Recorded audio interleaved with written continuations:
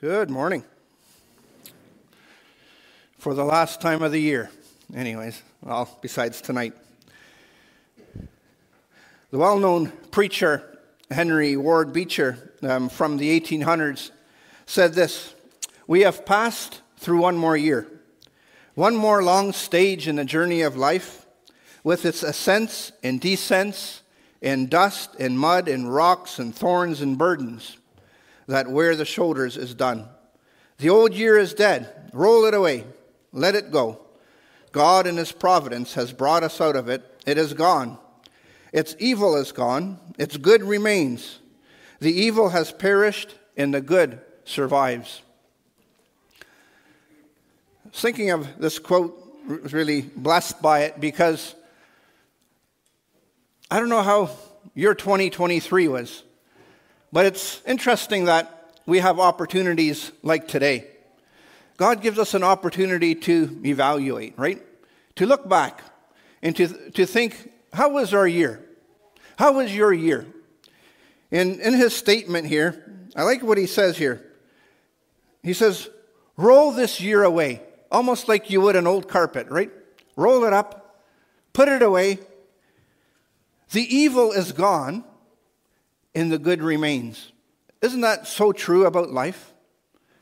So often, and even our stats tell us this. When we look at life, we realize that 95% of the things we're anxious about and we worry about through the course of a calendar year never happen. And even when we look at the last year, we think of some of the negatives, some of the things we wish had not occurred. We're grateful that the good memories remain. We don't want to think of the negative things, the things that we did not enjoy as part of 2023. But as we reflect on our year, I find it interesting that God has so designed our mind that we often, as we look back, we do remember the good things. The good things remain. And it should be that way. With every season in life, with every event that we go through, we evaluate things at the end. I mean, we do often after, like say we have a seminar here, say we have a series of meetings, maybe it's the end of a baseball season, or maybe it's the end of something that you did through the course of 2023. You look back sometimes and you evaluate. And you ask yourself, well, how did this go? Maybe in your job, you look back and you're like, yeah, there was things that I appreciated about my job this last year, but there's things going forward that I would like changed. So with so many of these things, we evaluate. We think, should I do these things again? What could I change about 2024 that I don't want to repeat? What cycle have I been going through? What are some negatives? Where do I find myself in the rut in life? And moving forward to 2024, I'd rather not repeat. And these are good questions for us to ask. Not only do we evaluate our year, do you ever find yourself evaluating your life? I think the older you get, you do. You evaluate your life. You start to think.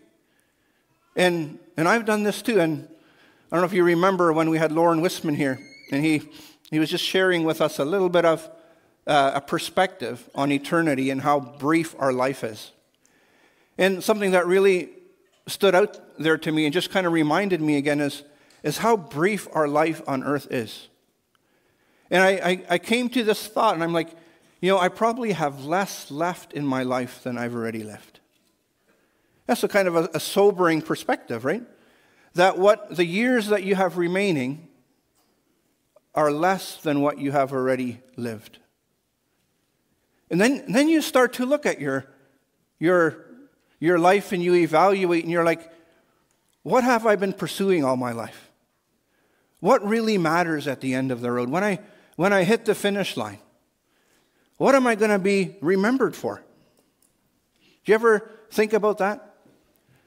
When I'm gone from this world, what kind of legacy am I going to leave?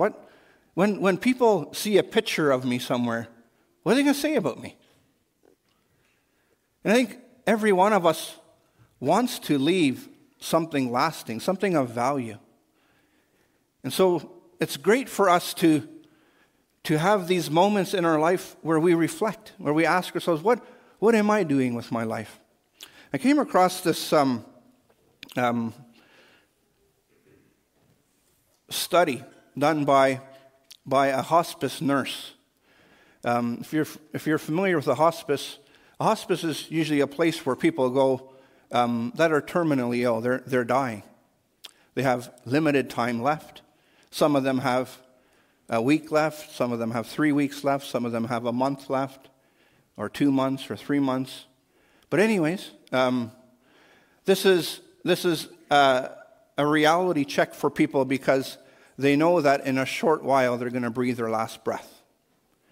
And so in her study, she shares 5 regrets that she constantly heard over and over and over again, coming from people who were evaluating their life. And these are common evaluations and common thoughts, and I want to share them with you because I think we ought to consider some of these things. We all want to consider some of these things. What will I be remembered for? And the first thing she says when she talks to people who are facing the inevitable end of their life, this was a question they had, or a thought that they had. They said, I wish I'd had the courage to live a life true to myself, not the life others expected of me. It's interesting, right? Here's people at the end of the line, and this is the thought, I wish I had lived a life not based on other people's expectations. Wow, I think that's pretty deep. In our world today, we all do this. But we want people to only see the shiny side of us, right? The good perspective. I mean, isn't that what social media is all about? I mean, on Facebook or Instagram or whatever you use. You put pictures of a happy family. You put pictures of a smiling couple in love, right? We don't see what goes on behind doors on social media, right? We don't see the nasty side of life. We don't see the arguments, the disagreements, the conflict, the hard times, the broken marriages, the shame, the guilt of addictions and bondages. We don't see those things, right?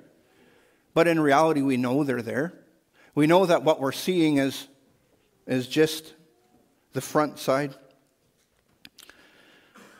But I was thinking of this thought, when we reach the end of our life, if we look back and say,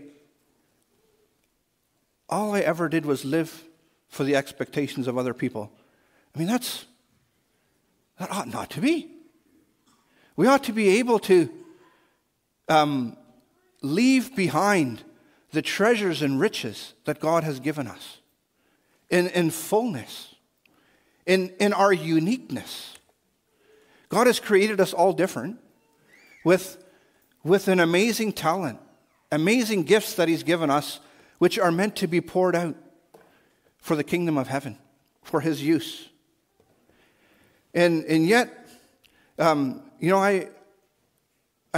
encountered this, you've encountered this, but it's sad for me when I realize sometimes people spend their entire life and possibly having grown up in a home where they never measured up. Maybe that's your story. But isn't it sad when you see, and I've observed people doing this, that spend their entire life trying to show the world they're a success because they had a mom and dad who never encouraged them. In fact, probably discouraged them, probably said all kinds of horrible remarks, telling them they'll never measure up to anything, telling them they're a fool or dumb or stupid. And so they live their entire life trying to demonstrate that they're successful people. And you want people to spend time with you. And they're not there. They're missing. They're gone. You're lonely. And so people come to this conclusion at the end of their life, I didn't have meaningful relationships in life. I didn't invest into other people. I wanted people to invest into me, but I never invested into other people. I realize this more and more even recently. I think about this sometimes, even in the role of me being a pastor here in the church. And just recently, Helen and I were having this conversation, and we're like, we have a lot of casual friends, but sometimes it's lonely. Sometimes we don't have a whole lot of close friends that we can sit down and just pour our heart out to, and that to just love on each other. And so we have seen recently too. Let's invest into relationships. Relationships are important, rather than caring so much about the things of this world. Let's put those things aside. Let's invest into relationships. And I think that quality relationships are sacred and invaluable, and can often fill us with great joy. And I want to encourage you to invest into people, in friendships, that at the end of the line, you'll be able to have people that love you and appreciate you and care about you. I think that's really important. And then the fifth regret that people had was this: I wish I had let myself be happier. I wish I had let myself be happier. Isn't that interesting? As they're facing the end of their life, I wish I had let myself be happier. And I think this goes even along the lines of suppressing yourself. And I think even sometimes in our walk with the Lord, what ought to give us the most joy and happiness? It ought to be our connection to Jesus. It ought to be this recognition that a born-again person who's been regenerated by the Spirit of God, a born-again person who comes to this thought, I believe in Jesus, and because of that, He's given me immortality, which means that I have eternal life right now. While you're sitting here in the pew, you have eternal life right now. And it ought to fill you with joy. Your walk with the Lord ought to fill you with so much joy that it should be visible on your countenance, in your actions, wherever you go, every moment of every day. And I wonder sometimes if we aren't like some of these people too, that we will come to a place in our life where we'll say, I wish I had let myself be happier. And sometimes I wonder, do we suppress the joy inside? Sometimes I think even in our worship, as we're singing praises to the Lord, sometimes we suppress our joy, right? Sometimes we keep it locked up inside because we're worried about what others will think of us. And I don't want us to go to the end of our life and think, I wish I had let myself be happier. I wish I didn't suppress myself because of other people.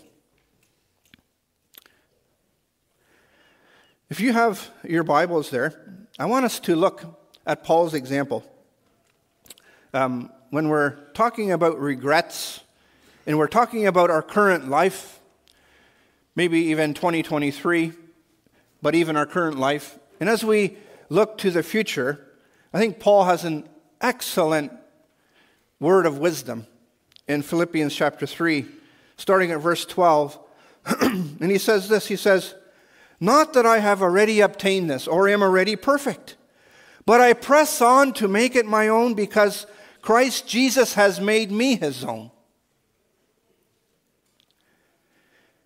When you look at this verse Ask yourself, what had Paul not yet obtained? She says here very clearly, not that I have already obtained, but I press on to make it my own. What had he not yet obtained? Had he not obtained salvation? No, he had obtained salvation. He had had an encounter with the Lord. He had had a filling of the Holy Spirit in his life. And here he is. Remember, Philippians is a prison epistle. He wrote the book of Philippians while sitting in a cold, dark Roman cell. A little different than our jails of today. He was sitting in this Roman prison, evaluating his life. And he says, I've come to the conclusion, I have not yet obtained. What do you mean, Paul? You have salvation. Is that not enough? And in verse 10, if you go back a few verses here, in Philippians 3, Paul says this. He says, that I may know him. That I may know him. In the power of his resurrection. Maybe you're saying, Paul, you did know him. You encountered him on the road to Damascus. Well, then what do you mean? He says, that I may know him. In the power of his resurrection. And that I may share his sufferings, becoming like him in his death, that by any means possible, I may attain the resurrection from the dead. And so Paul, now as he's evaluating, he says, not that I have already obtained. I'm not there yet. But he says there's a longing inside my heart that I would know him to a fuller degree. Oh, that I would know him. Is that your heart? As you evaluate your life, he says, I haven't reached a state of perfection in my life, but I press on to make it my own. I press on. Oh, that I would know him, that I would know him, that I would be able to share in his sufferings, that I would be able to become like him in his death, that by any means possible I would attain the resurrection of the dead. Nothing in this world matters to me, he was saying. And he's sitting in this prison cell. He's like, oh, I haven't yet reached this point. I'm not there yet. Haven't yet obtained this. But I long for this. I long to know him, to know him, to know him, to experience him over and over. You see, Paul recognized his failures, his flaws, his shortcomings. When we evaluate our life, you and I all do that. You and I all, when we evaluate our life, we know the thoughts we think don't always impress God, don't always please him. We know the life that we live, the decisions we make. We're very glad sometimes that not everybody sees what we do. We know our flaws. We know how weak we are. We know how easily swayed we are by temptation and sin. Paul knew this too. And he says, I know I'm not perfect. I haven't obtained what I'm looking for. But there's a deep hunger inside of me that longs to know him to a fuller degree. You see, in our Christian life, most of you could probably identify with this. When you start your Christian journey, you're enthusiastic. You're full of zeal. You share your faith wherever you go. You're on fire for the Lord. And very often, at salvation, in our first years as a Christian, we think nothing could ever quell this. But I wonder how many of you here now, as you look at your Christian life, you don't see this anymore. You see complacency. You look at your heart and you're like, or your life and you're like, I don't even share the gospel with people in my workplace. I don't even talk about Jesus anymore. And many Christians today are living a life of indifference. And if you're very honest with yourself, as you reflect and evaluate, you probably are sitting here thinking, my zeal isn't what it once was. My love for Jesus isn't what it once was. And as you evaluate those things, I want to encourage you. That's not necessarily the worst place to be. I want you to notice what he says here. He says, I haven't reached perfection, but I press on. I press on, he says. Which means I don't throw in the towel. I don't give up. I don't surrender because of my horrible circumstances in life. This term is an athletic term, and it symbolizes a runner running a race. Maybe 100-meter dash, 400-meter dash. And by him saying pressing on, it means that he is giving everything. Everything.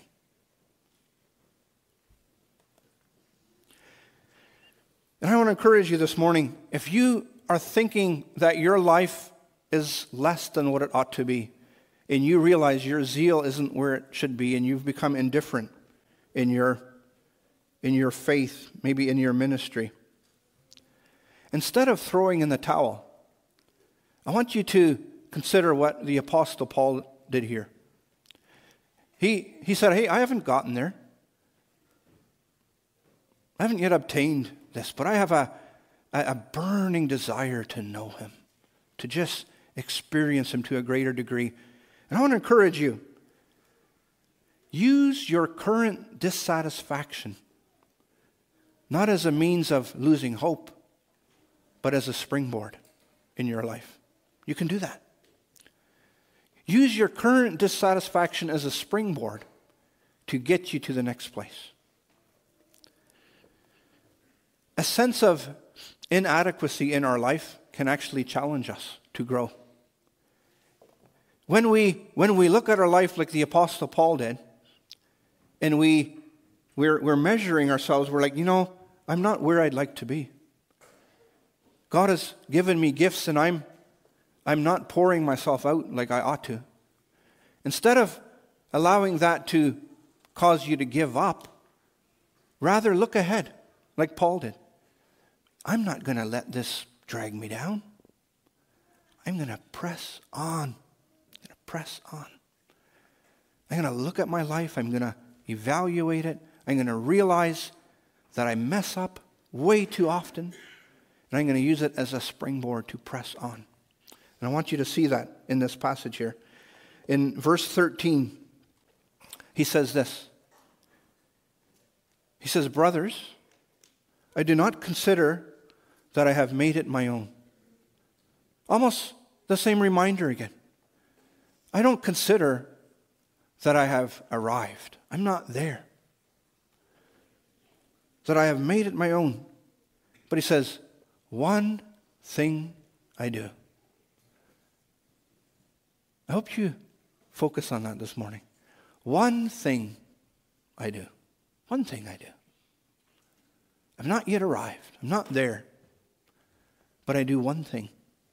Forgetting what lies behind me. Forgetting the hang-ups and the failures and the inconsistencies. And straining forward to what lies ahead. Forgetting my past. And straining forward to what lies ahead. I want you to think about this one thing. I think sometimes we need a singular focus in life. Don't you think so? A singular focus. There's some thoughts about this in the Word of God. John MacArthur, in one of his sermons, actually said that something that motivated him in his life was his grandfather, who said this to him: just do one thing right in your life, and you'll be way ahead of most people.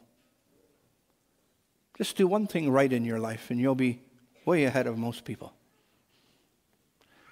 I think this is that singular focus that Paul is talking about. Jesus said something similar. Remember in Luke chapter 10, the story of Martha and Mary? Mary comes to Jesus, or Martha comes to Jesus and complains about her sister Mary and says, hey, she's not helping me, and I'm doing all these things, and, tell her to help me. And and Jesus says, Martha, you're worried about so many things. You're distracted and caught up by so many things. Then he says this to her. He says, one thing is necessary. One thing. One thing is necessary. Mary has chosen the good portion, and it will not be taken away from her. One thing. And I think he was directing Martha, you're so caught up in all these different things. Focus, be singularly focused on the prize, on the end goal. And this is the heart of Paul. When he's writing the scripture passage, he's like, one thing I do, forgetting what's behind me.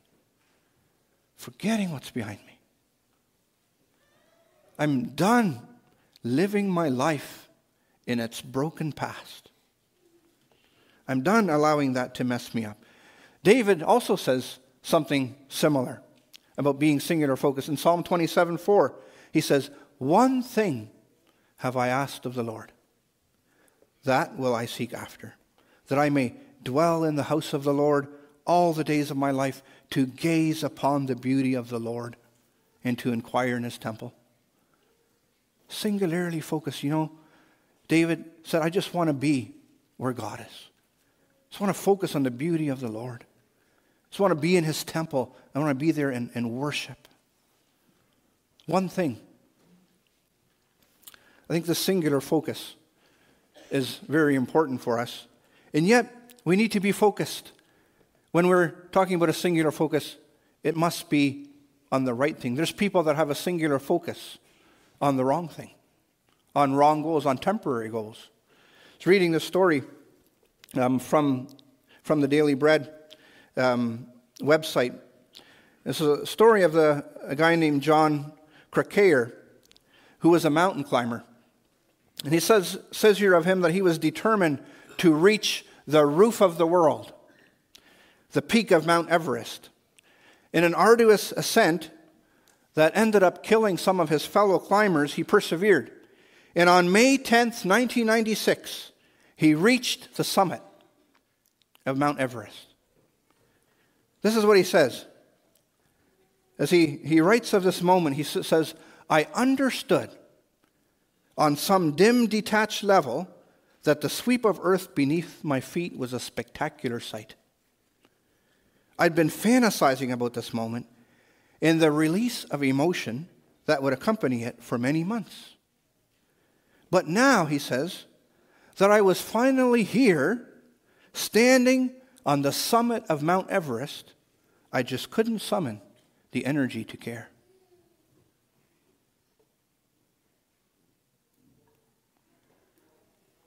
A temporary goal will do that to us. There's people that pursue temporary goals. Maybe they're even singularly focused. And they pursue a temporary goal. And like this man, they reach the summit, the pinnacle of what they thought they ought to pursue. And all of a sudden, they're like, I thought this would actually be what satisfies me. I thought this would be what I needed. Some people do that when they get married. They're like, I finally reached the summit of everything I wanted to live for. Some people do it when they finally get their dream job.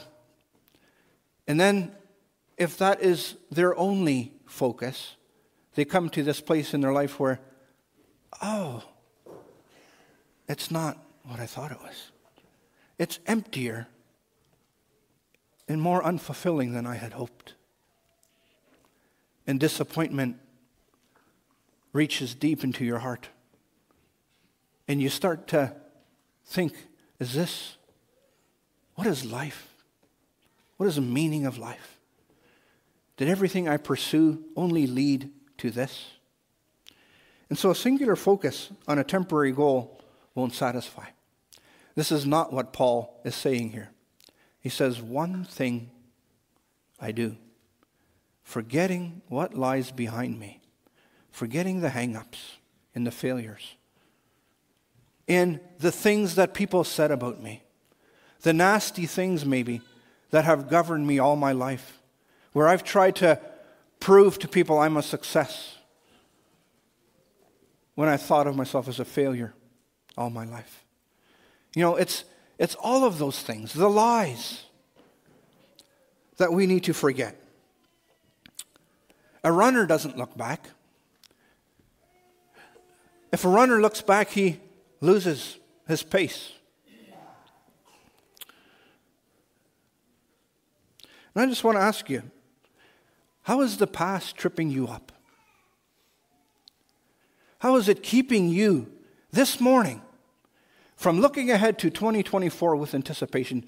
Can you look at a new year and say, I'm excited as the calendar rolls over? I'm excited to know what's coming. I'm excited to know how I can pour myself out and how people's lives will be changed as a result of me having my place in this world. And I think we need to ask ourselves, how do I forget what lies behind?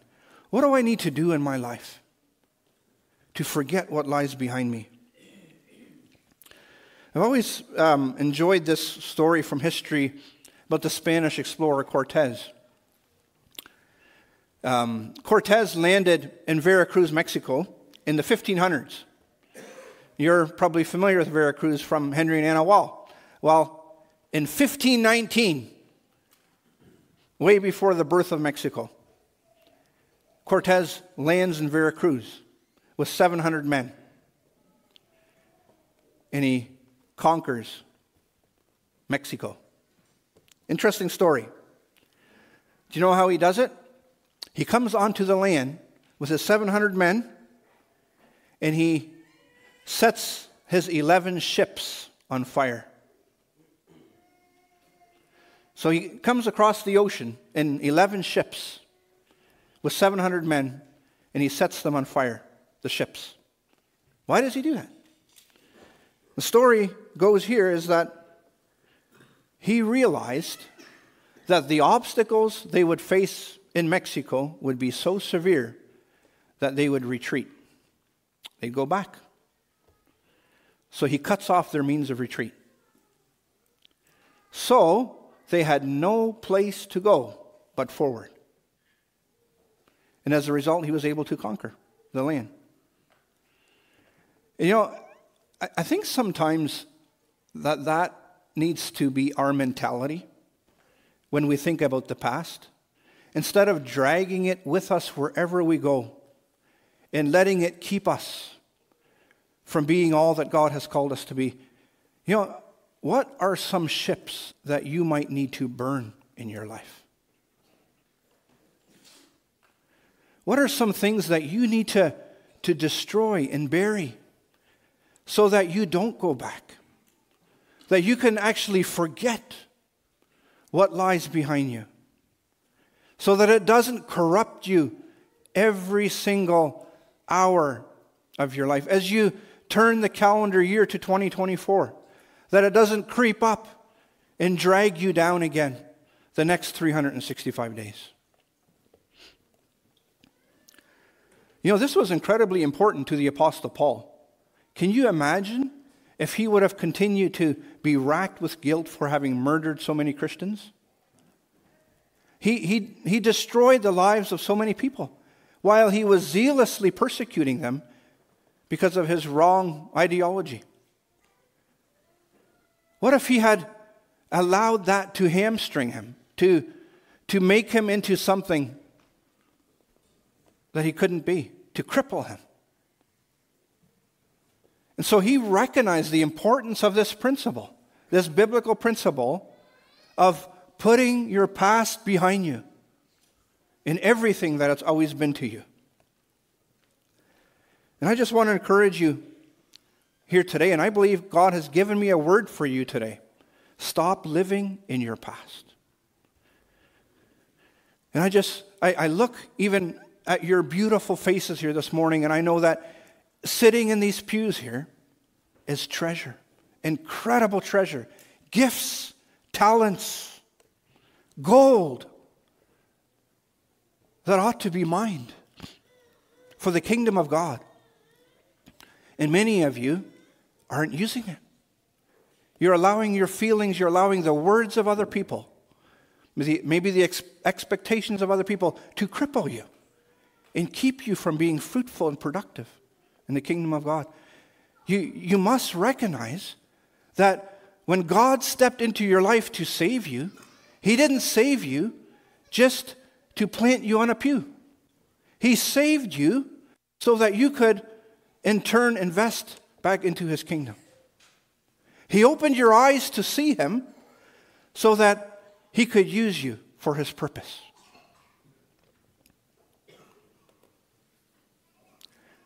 Don't you want to be at the end of your life one day and look back with a smile and say, I poured myself out. I gave everything. Yes, I gave it all. I left it behind. I can now meet my Lord because I know I'm going to hear, well done, good and faithful servant. Oh, I gave it. I left it there. I invested. Hebrews 12:1 talks about this as well. This very thought. And when I think of Hebrews 12:1, I think of a Colosseum. Remember these great Roman Colosseums? Where these gladiators would come in and they would fight and the crowds would cheer. They would pick their guy and they would be behind him. And Hebrews 12:1 says something like this. It says, therefore, since we are surrounded by so great a cloud of witnesses.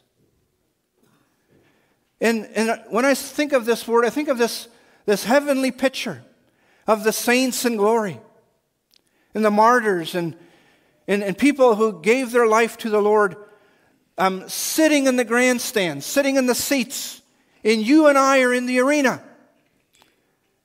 And we're facing a battle every single day. And the witnesses are saying, hey, look to Jesus. You can do it. You can be an overcomer. You can conquer. You don't have to live the rest of your life because of your past, your fears, and your failures. And so the writer of Hebrews says this, because we're surrounded by so great a cloud of witnesses, let us lay aside every weight. What is weighing you down? And he says, let us lay aside every weight and sin which clings so closely, and let us run with endurance the race that is set before us. Let's run with endurance. We're called to a race. But we're allowing the past to drag us down and hinder us. The words of other people to diminish what we could give to God. And the writer of Hebrews says, you know how you can do this? You can look to Jesus, the author and perfecter of our faith, who, for the joy that was set before him, endured the cross, despising the shame, and is now seated at the right hand of the throne of God. Jesus did it. He was the first fruits. He was the forerunner. And in his day, it was hard for him to endure the cross. It was hard for the Creator to allow the created to do what they did to him. But he did it because of the joy that was set before him. And he took these weights aside, and he ran with endurance. And the writer of Hebrews says to us here, says, hey, look to Jesus. Look to Jesus. He did it for the joy that was coming, for his future reward. And so Paul says here, forget those things that are behind you and strain forward to what lies ahead. Strain forward to what lies ahead. You know, the picture I get of that is, again, of this runner, maybe running the 100 meter or the 400 meter. And he's giving every ounce of energy that he possibly can. He's straining every muscle. Every nerve is singularly focused on the prize, on the goal, on the finish line.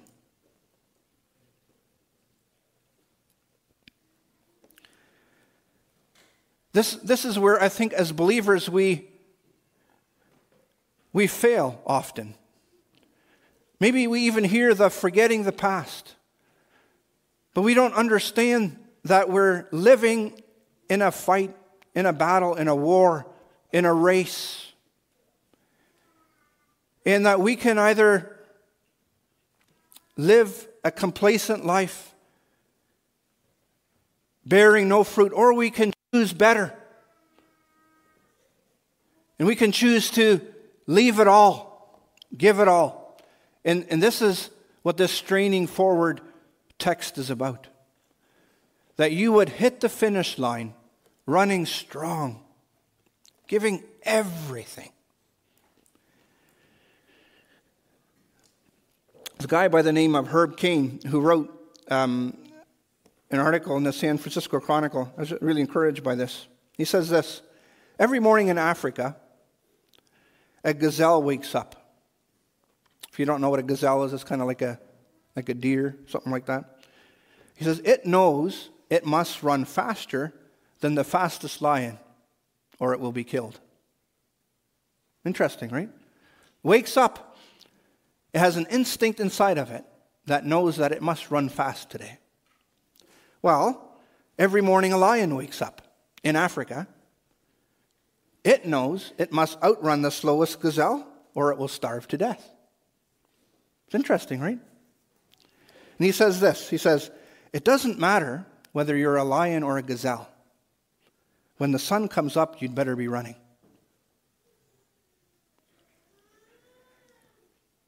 And I think it's a good illustration because we find ourselves probably in either camp.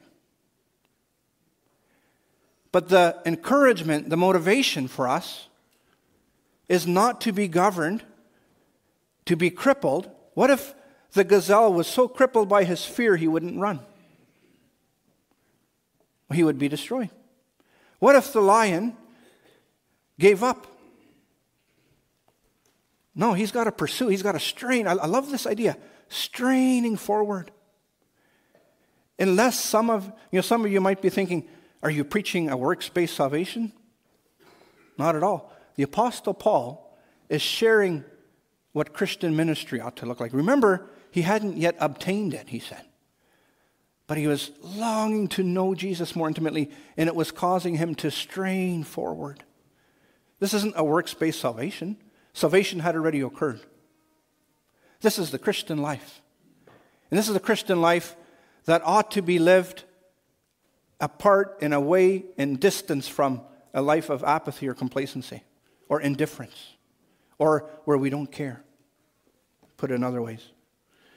He says in verse 14, he says, I strain forward and I press on toward the goal for the prize of the upward call of God in Christ Jesus. I press on.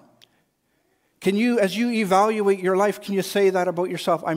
I'm pressing on. I'm pressing on. Pressing on.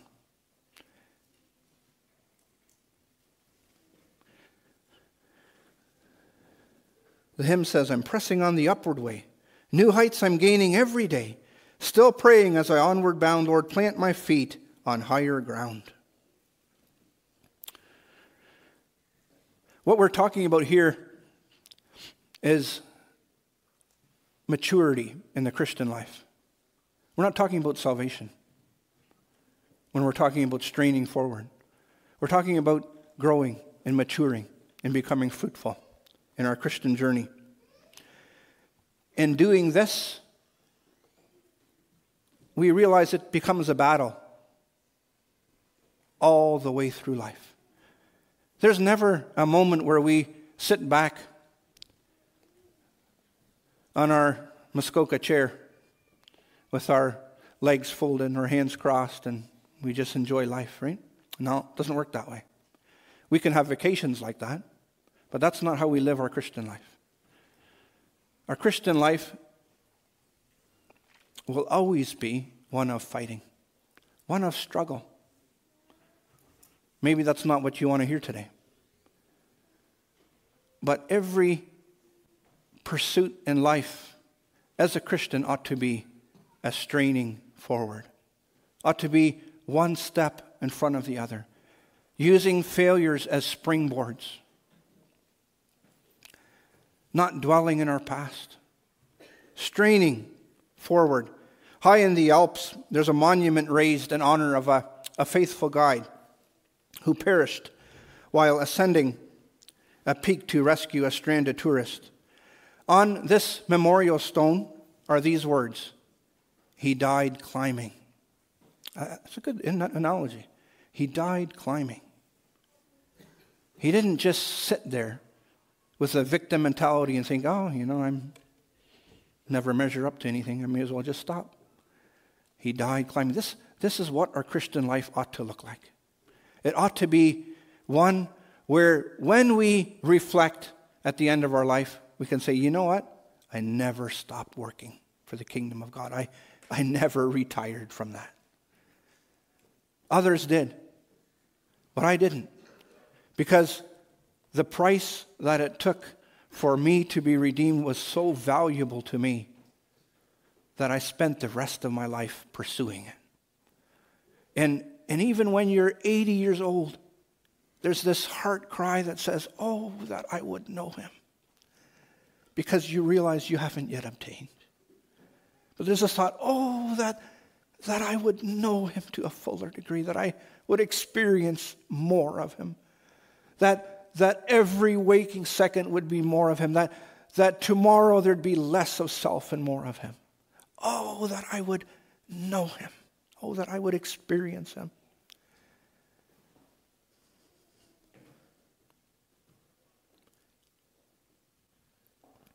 Let those of us, he says, who are mature think this way. Philippians 3:15.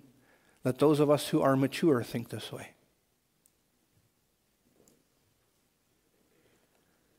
It's an interesting statement, eh?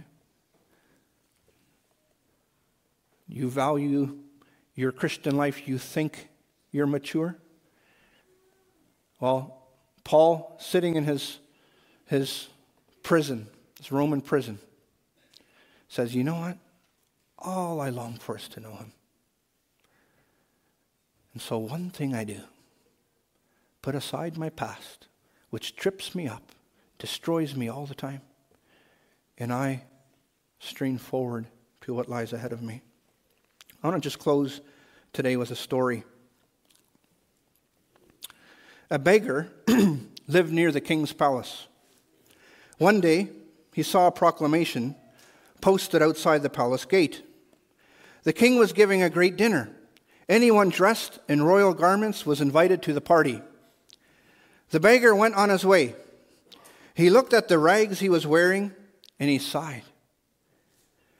Surely only kings and their families wore royal robes, he thought. Slowly an idea crept into his mind. The audacity of it made him tremble. Would he dare? He made his way back to the palace. He approached the guard at the gate. Please, sire, I would like to speak to the king. Wait here, the guard replied. In a few minutes he was back. His Majesty will see you, he said, and let the beggar in. You wish to see me? Asked the king. "Yes, your majesty. I want so much to attend the banquet, but I have no royal robes to wear. Please, sir, if I may be so bold, may I have one of your old garments, so that I too may come to the banquet?" The beggar shook so hard that he could not see the faint smile that was on the king's face. "You have been wise in coming to me," the king said. He called to his son, the young prince, "Take this man to your room and array him in some of your clothes." The prince did as he was told, and soon the beggar was standing before a mirror, clothed in garments that he had never dared hope for. "You are now eligible to attend the king's banquet tomorrow night," said the prince. "But even more important, you will never need any other clothes. These garments will last forever." The beggar dropped to his knees. "Oh, thank you," he cried. But as he started to leave, he looked back at his pile of dirty rags on the floor. He hesitated. What if the prince was wrong? What if he would need his old clothes again? Quickly he gathered them up. The banquet was far greater than he had ever imagined, but he could not enjoy himself as he should.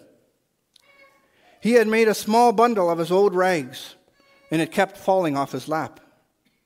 The food was passed quickly, and the beggar missed some of the greatest delicacies. Time proved that the prince was right. The clothes lasted forever. Still, the poor beggar grew fonder and fonder of his old rags. As time passed, people seemed to forget the royal robes he was wearing. They saw only the little bundle of filthy rags that he clung to wherever he went. They even spoke of him as the old man with the rags. One day as he lay dying, the king visited him. The beggar saw the sad look on the king's face when he looked at the small bundle of rags by the bed. Suddenly the beggar remembered the prince's words, and he realized that his bundle of rags had cost him a lifetime of true royalty. He wept bitterly at his folly, and the king wept with him. This reminds me of people that go to the end of their life and they say, I have all these regrets. All these regrets. This reminds me of the Christian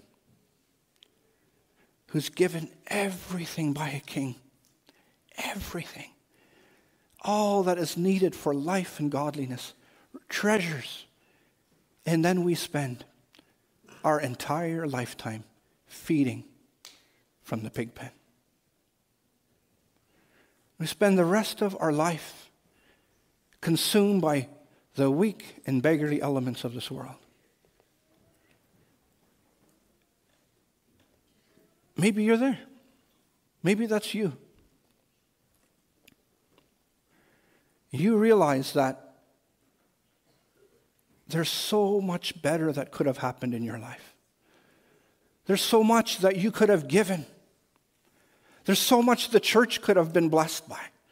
The world could have been blessed by. The kingdom of heaven could have been blessed by had you left aside those old rags.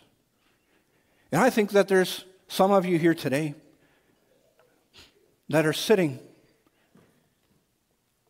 in your pew this morning and there's a pile of old rags on your lap.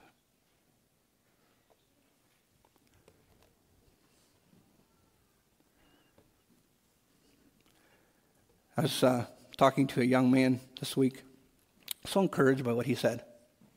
He said there was a time in his life, a number of years ago. He said, I was drinking and partying. And he said, it was horrible. I woke up the next morning with a hangover. He says, I went out fishing. And he said, I found myself at a place of beauty in nature. And he said, God came and encountered him there. And he said this, he said, all of a sudden I had this realization that God wanted more from me. that the life that I was trading in for his was so much better. And he was sharing how that was a pivotal moment in his life. And I think that we also need to realize there is so much more that we could live for, that we ought not to be delayed a moment longer with the old rags. We're missing.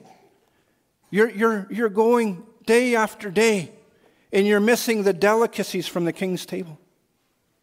You're missing what David discovered when he said, all I want to do is sit in the temple of the Lord and behold the beauty of the Lord.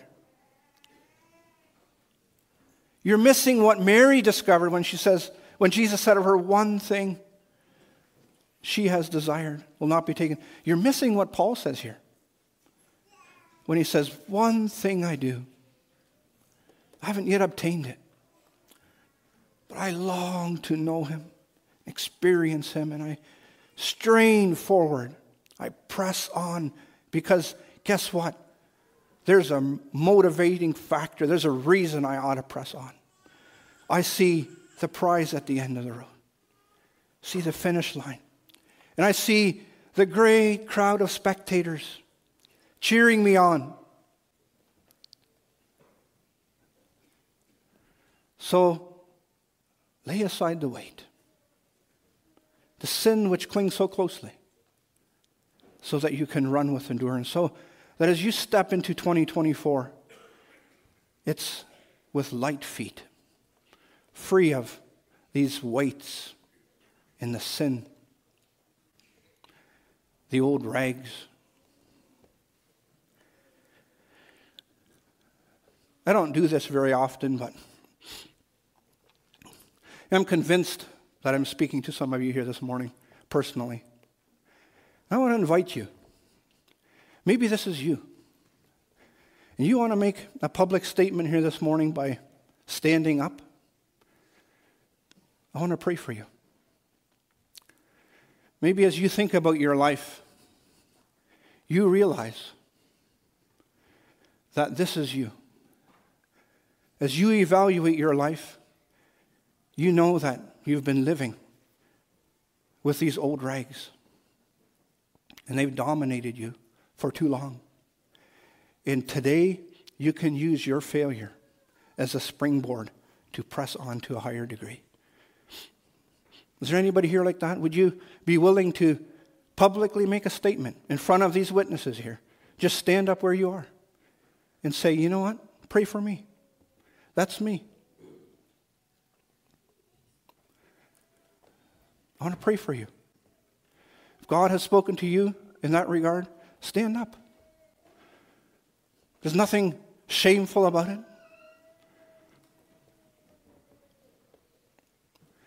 Every single one of us knows that we haven't yet obtained. Every single one of us knows that there's a past in our own hearts and our own lives that we ought not to let us control us.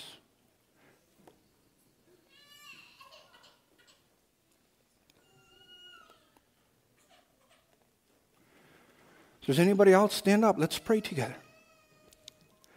You know, it's not about your brother or sister. Remember the little song that says, it's me, it's me, it's me, O Lord, standing in the need of prayer. Not my brother, not my sister, but it's me, O Lord, standing in the need of prayer.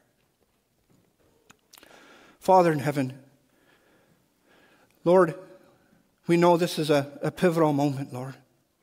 This is a moment, Lord, that you have orchestrated in our lives, Lord. You care deeply about us, Lord. Father, I want to pray for each person that has courageously stood up and said, you know, my life isn't what it ought to be. That my life could be on a better plane. Lord, I want to pray for each individual here today, Lord. Lord, you know that those who are standing here, Lord, know everything about their own past. They know their hang-ups, Lord. They know their failures. They know how deeply they have disappointed you. And so, Lord, as we reflect, we invite you today to do a purging work in our hearts, Lord, through the blood of Jesus Christ, Lord. Father, you did it to the Apostle Paul. You gave him such a hunger, such a thirst, where he said, I haven't yet obtained, but I desire it. I haven't yet obtained, but one thing I do. I put the past behind me, and I strain forward to what lies ahead. I press on. Father, I pray, would you pour your Spirit upon each person here today? And these who are standing, Lord, are saying they want to enter 2024. Not in a rut. Would you, by your grace, reveal to them where they need to burn their ships so that they can move forward without looking back, that they can run the race. Father, would you reveal areas of sin? Would you reveal where there are weights in their lives, Lord, that are keeping them from the life that you have called them to, Lord? Oh, Father, pour your Spirit upon each person here. Minister to each heart. Change lives, Lord. You are the God who changes, Lord. You prevail. You said in your word, nothing is impossible for you, Lord. So, Lord, we invite you to touch each heart here. Bring renewal, bring revival, bring change, Lord, as only you can. Lord, so that every single person listening, every single person here can say, when they reach the finish line, I gave it all, I left it all. I invested because he invested into me. I invested into the kingdom. That every person, when they hit the finish line, they can say with a smile on their face, I served my Lord. I experienced him. I knew him. And I gave because he loved me. Lord, that everyone would be able to, with a smile on their face at the end of their life, greatly anticipate hearing your voice, Jesus. Oh, Lord, how sweet it will be when we are gathered at the marriage supper of the Lamb, and where Jesus himself serves us. Lord, how sweet it will be when we hear, well done, good and faithful servant. Enter into the joy of the Lord. Lord, how sweet that will be. Till then, Lord, give us the capacity to climb. Give us the faith, the courage to strain for what lies ahead, Lord. Let those of us who are mature think this way, Lord. Father, minister as only you can, Lord. Thank you for what you will do. In Jesus' name, amen. Thank you.